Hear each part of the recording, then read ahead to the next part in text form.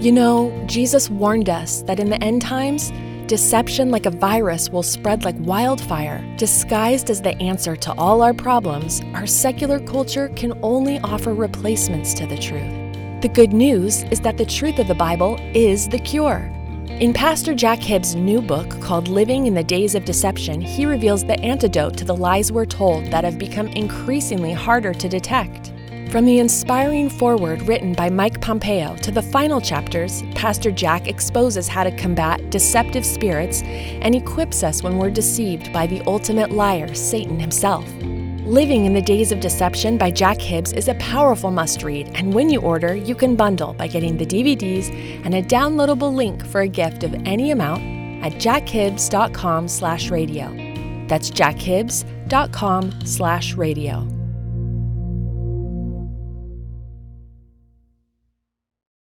Real Life presents the Jack Hibbs Podcast, with intention and boldness to proclaim truth, equip the saints, and impact our culture. God's word's true. I don't believe it. That's on you. God's provided everything. It's okay if you're skeptical. That's fine. But just don't stay there. Dig in, find out. You can get the outlines of this podcast by going to jackhibbs.com/podcast. Today, if this podcast lifts you up and encourages you to live a more fulfilled life in Christ, then make sure you leave us one of those 5-star ratings. To us, that's like saying amen or yes. Then that rating will encourage others to listen. Now open your hearts to what God's Word has to say to you. Here is Jack Hibbs. When eyes can hear us and there's nowhere to hide, this is the good news. Our pride is laid low before God. And that is distributed to us, or I should say displayed before us in verse 2 when it says that Abraham had no boasting, he had no rights, he had no standing regarding merit. And it says there, but not before God. If Abraham could boast in any way, shape, or form, it could only be before mankind, but not before God. Look at the latter end of verse 2. This is very important. For the believer, we are to be stripped of our pride. And when I mean pride, I mean this. I don't mean grateful that you are excellent at what you do and you're a tremendous athlete in this area, or you are a great piano player. I'm not talking about those things that God has blessed you with and you're delighted. And I'm talking about the pride by which you and I approach God, thinking that if God has us, it's a sweet deal for heaven. Look, God, you've got me and your family. Aren't you lucky? No, the Bible knows nothing of this. Our pride is laid low before God, and that's a great thing. Abraham, he had no place to boast before God. God's the one that initiated it. God's the one that called him out of this pagan land of the Chaldeans. It was God who spoke to him. And it reminds me of just the grandeur of who our God is. I personally believe that it's a very, very backslidden Christian. Look, we're all prone to this, so we have to keep an eye on one another. We're very prone as humans in our flesh to have some form of level of pride active at any given time. You said, not me, Pastor. I am so humble. I'm so humble, Pastor, you have no idea. That's really proud. We all have to deal with it. It's like the cancer of our soul, pride. But I tell you, listen, we're to keep it under control, and God's word gives us that power to do that. But this is how, in my opinion, this is how the word of God does it in my life. I'll give you an example. Revelation chapter 1, verses 17 and 18. Now, you're going to forgive me in advance, right? If I get excited about this passage, it's because it means so much to me in my life. Read it often. I delight in this. Why? Because it makes me feel really small.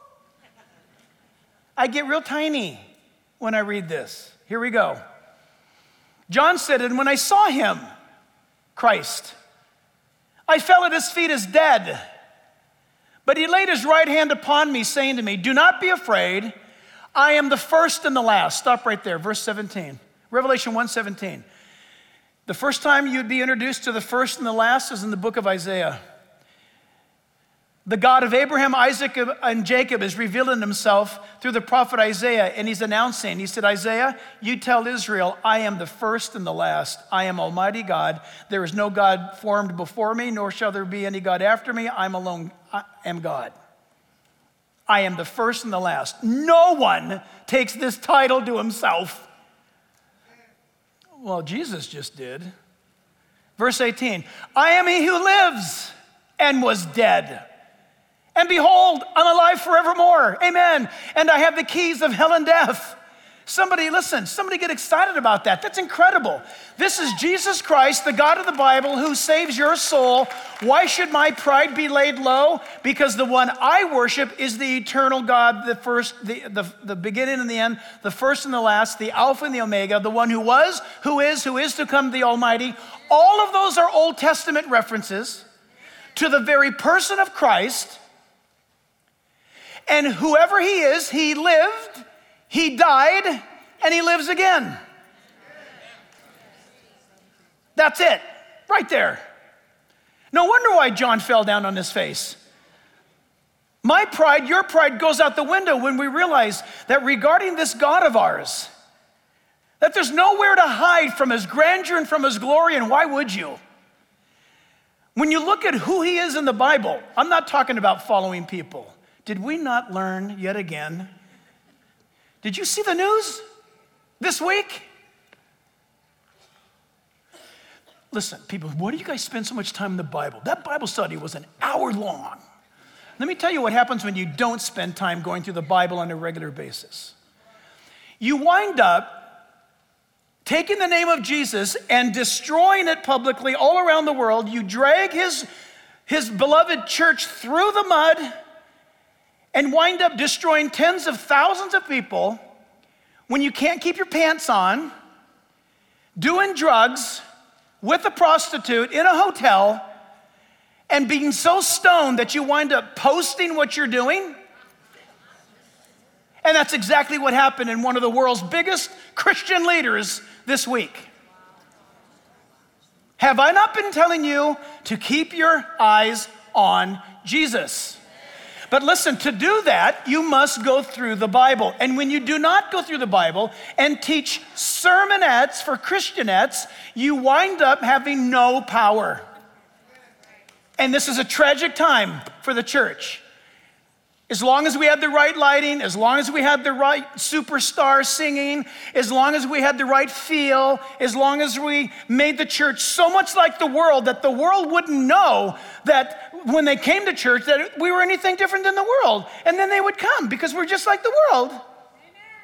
And that's what they did.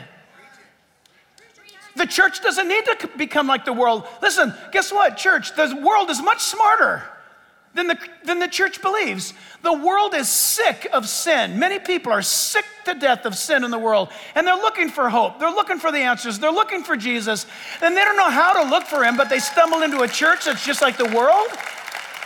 God has offered us change and a whole new life and a whole new kingdom, and it's a whole new beginning. It's not something that has a tax exemption that's just like the world. It's a horrible thing. It's a tragic thing. God's word levels us in our pride. We should all be laying down on our face with John and saying, wow, he's the Alpha and the Omega. He's the first and the last. He's the one. It's Jesus. And he's alive forevermore. He's my God. He's my Savior. Isaiah chapter 6 tells us, verse 1, Isaiah gives us the Old Testament version of this. In the year that King Uzziah died, Isaiah said, I saw the Lord sitting on a throne, high and lifted up, and the train of his robe filled, or the glory robe, both the same, filled the temple. Above it stood the seraphim, angelic creature, strange thing. Each one had 6 wings. With 2, he covered his face. With 2, he covered his feet. And with 2, so he had 3 sets of wings. With 2, he flew. And one cried to the other, saying, holy, holy, holy is the Lord of hosts. The whole earth is full of his glory. And the posts of the door, and John is seeing heaven, the posts of the door were shaken by the voice of him who cried out. And the house was filled with smoke. So I said, this is Isaiah speaking, woe is me. The word woe is condemned, undone, condemned. I have no hope. I'm done. I'm undone. I got nothing here. Woe is me, for I am undone, because I'm a man of unclean lips, and I dwell in the midst of a people of unclean lips. For my eyes, here's the reason, for my eyes have seen the King, the Lord of hosts. This is the God of the Bible. This is the God that is to be governing our lives as believers. It's not for us that people should see us living and being and speaking and acting different. It's for his name. It's for his glory that we live. Well, listen, we are supposed to be followers of Jesus, not some snobby, legalistic, right? Unapproachable religionist. And Isaiah was laid low at the seeing of his God. Daniel put it this way, Daniel 8, verse 27, Daniel said, I, Daniel, fainted and was sick for many days after. When he saw heaven, Daniel got sick. Wow, can you imagine? Oh, I just want to see heaven. I want to see a vision. Are you sure? It's probably safer to read your Bible and go with that. In Philippians chapter 2, verse 10, Philippians 2:10 says, and we read it last week, but it bears repeating, that at the name of Jesus, listen, this is going to happen someday. By the way, as I read this, I highly recommend you do it now instead of later. If you do it now, it's going to go well with you later. If you do it later and not now, it's not going to go well for you. At the name of Jesus, every knee should bow, of those in heaven, those on earth, and those under the earth, the underworld, spirit realm. And that every tongue should confess that Jesus Christ is Lord, to the glory of God the Father. Why? Why? Because Jesus Christ is Lord. He's Lord. He's the one. I mean, there's nowhere to go with that. See, it comes down to this choice. Do I believe this or not? And then number two, this is our second point in our study, when eyes can hear us, is that there's no way to lose. These are, again, all positives. Paul is not beating up the church in Rome. He's giving them incredible, encouraging statements that there's no way to lose, church. That's what we see in verse 3. Number one is this, in verse 3, is that salvation is founded upon the scriptures. The scriptures. I'm so grateful for this. The scriptures, the Bible. For those of you who don't know, did you or have you ever considered why or how has the Bible endured thousands and thousands of years? It's kind of a fun question. We're in the 21st century. Isn't this thing old? That's a hard question. I guess it's old, but it's for now, and it's eternal, so it's ageless. This book's timeless. This is the book that wrote down the future in advance on the pages. It's called prophecy. This is the book that says regarding the Hittites that they lived in a certain region. And then everybody says, that's ridiculous. There's never been anything found that ever substantiates the Hittite kingdom. And then people start digging around in the dirt. And then they find out Hittite artifacts. Then they say there was not even a King David. There's no evidence. We can't even find if there was a King David. And then they start digging around and they find artifacts displaying David from the house of Jesse. Well, you know what? The Bible says that this guy, Quirinius, was the governor of Syria at the time of Christ, and we can't find any evidence about that until some archaeologists start digging in the dirt and find out that there was a governor in Syria by the name of Quirinius. The Bible says in Psalm, I'm going from memory, watch it, going from memory here. Psalm 45, I think, maybe around verse 4 says that the earth shall cast out truth, or you'll be able to draw truth out of the earth. Man, if I was an archaeologist, I'd have a t-shirt with that on it. You know what's so cool? Read your Bible, go get a shovel, get a ticket, fly to the Middle East. I think I met somebody before service. They're from Persia. There you go. Did you know Persia's Bible land? People used to say, there's been no these empires. And then listen, if you don't like what I'm saying and you say that's not true, I'm going to fact check that. Okay, can you note to self, fact checkers are fake. Turns out that the fact checkers who check the fact checkers regarding fact checking, that something like 7 out of 10 of those companies are owned by George Soros. How funny is that? Of course he's going to be honest. So don't listen to anybody, just like the resurrection guy on the tarmac there at the airport. Get in an airplane and fly to London. Go to the Museum of History in England. And you can spend days going through all of the Babylonian displays or the displays of the Persian Empire and of Cyrus and Darius and all of these kings and all of these despots that ruled when people used to make fun of the Bible. People used to mock the Bible. And then in 1948 or 1949, a shepherd boy is looking for his sheep is lost, ran into a cave, and the kid didn't want to go in the cave, so he said he threw a rock into the cave and he heard glass break. So that kind of freaked him out. So he went in there and found these huge urns, beautiful urns, and he wound up telling people about it. Long story short, turned out to be the Dead Sea Scrolls, the Bible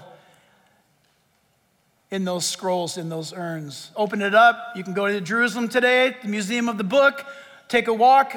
It's all laid out, and there's the scripture. And they'll point out in that museum in Jerusalem that there's no difference from that to the old King James Bible. God preserves his word. God's word's true. I don't believe it. That's on you. God's provided everything. It's okay if you're skeptical. That's fine. But just don't stay there. Dig in, find out. But know this. God is awesome. You can't save yourself. You need to believe in him, just like Abraham did. And God transformed his life. We'll learn about this more in a moment, but it's all founded upon the word of God. So listen, I wrote this note to myself, but look, if I get tormented by these things, I am going to bring them into a message and share my torment with you. And it's this, a note to myself, maybe it's to you. How responsive am I to following directions? Me. So ask yourself that question. And when it comes to obeying a command or reading the instructions in a manual, how compliant am I to those directions? And I have to be honest with you. You guys, my first thought was, how responsive am I to following directions? Me? Listen, totally, I thought, totally. I grew up in a Marine Corps home. Some of you did 4 years. I did 19 years in the Marine Corps. I left home at 19. So I was in the Marine Corps for 19 years. And I learned how to obey. And I have to tell you something. This is a little side note. It has nothing to do with our Bible study exactly. But I wound up working for a corporation, and I wound up being in a position at a corporation and supervised over people in this global corporation. And you know how I got that job? I should say, you know how I kept that job? Doing what I was told. That there was a time when human resources said, listen, you cannot tell people that you didn't go to Stanford or that you didn't go to San Diego State and that you didn't go to Northwestern, because you got people working underneath you that graduated from Johns Hopkins and they think you did too. So you cannot say a thing. Did you know? It was crazy. Why? Because I grew up learning how to obey. Now, I grew up with a whip learning how to obey. When God says obey, you need to know it's not going to be by whip. It's because he wants your life to be blessed. And so when you evaluate yourself, the second one really got me because I don't read instructions. So I don't obey after all. We get a tricycle for the grandkids. Putting that baby together. Look, do I have the come on, just like you. Guys, do we have time to read instructions? We gotta go. We got things to do. Then Lisa comes into the garage and says, I thought it was a tricycle. What's this? Where's the other wheel? 3, try. 3, try wheel. Tricycle. What is that? Then I have to read the instructions. It takes me twice as long because I didn't read the instructions. Instructions. Right here. And you'll just chase yourself in the desert without these instructions. He gives us instructions. This Jack Hibbs podcast, as well as all the broadcast outreach opportunities, are listener supported. Will you consider partnering with us through a special gift? Go to jackhibbs.com to learn more and stay connected.